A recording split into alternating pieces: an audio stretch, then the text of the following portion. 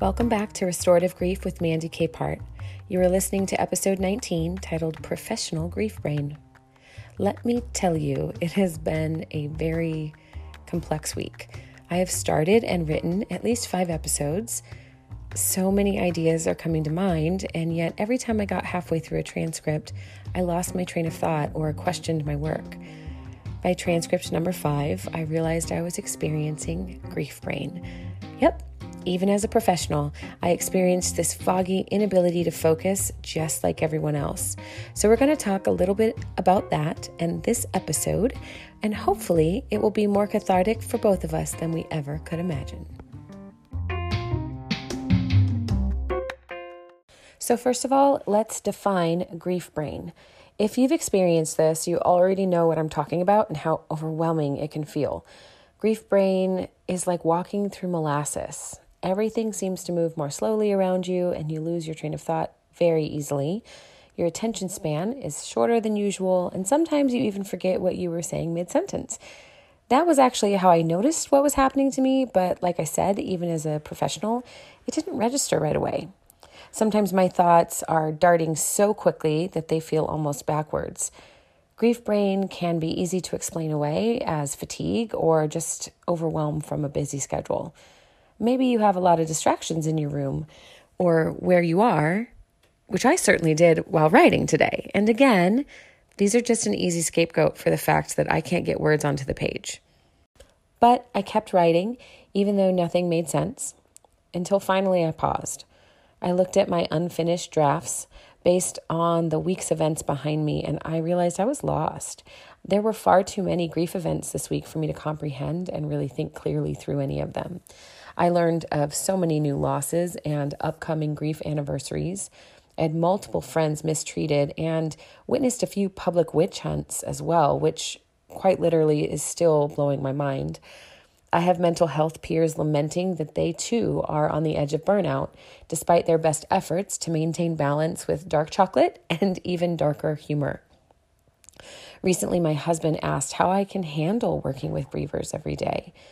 How do I care for myself when all the conversations I have revolve around loss and sorrow? Most of the time, my answer involves my own mental wellness practices, which include movement, water, nourishment of my body, mind, and heart. And while those practices weren't necessarily lacking this week, the culmination still overwhelmed me to the point of wordlessness. Now, I'm not ignorant of the irony that I have found some words to tell you this story.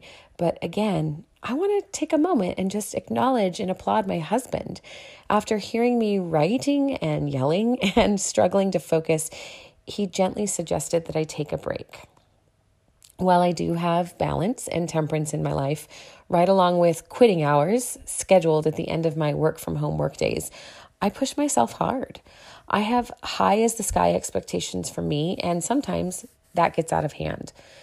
Especially when we're grieving, we can lose sight of our purpose when we become consumed with the production of a thing.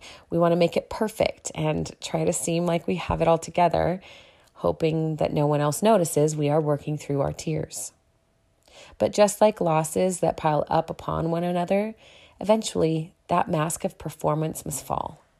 Grief deserves to be honored in all its forms, to be aired and respected as a natural, healthy process.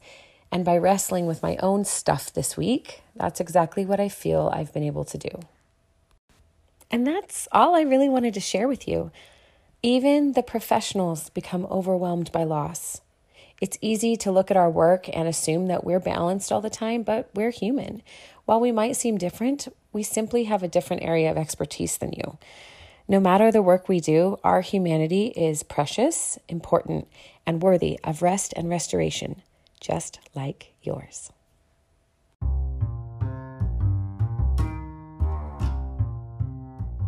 Thank you for listening to episode 19 of Restorative Grief.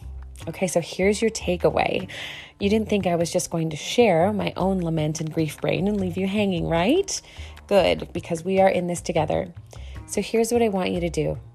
Evaluate your last week. Really think about what you experienced that might have been a little harder than you've admitted. Did you encounter grief in any form? The loss of a life, the loss of an expectation, Maybe, like me, a friend of yours was insulted on social media and it grieved you to know they were wounded. Now, with that in mind, evaluate your production level. Did you push yourself past your limits? How about past the energy you had each day? I'm used to having an insane amount of energy, so on those lower energy days, I can become so discouraged about my work and my contribution. But borrowing energy today from myself tomorrow leaves me in a continual deficit. So the last thing I want you to evaluate is your energy level of each of the days of the last week. It doesn't need to be fancy or official, no charts, just a quick number based on any scale you'd like, but really look at those numbers and be honest. Did you realize you had way less energy the day you heard about heavy news? And did it change the way you cared for yourself? Because it really would be okay if it did, and I'd argue that it would be necessary, in fact. Remember, the only solution for grief is to do the work of grieving. Thank you for listening. I'll see you next week.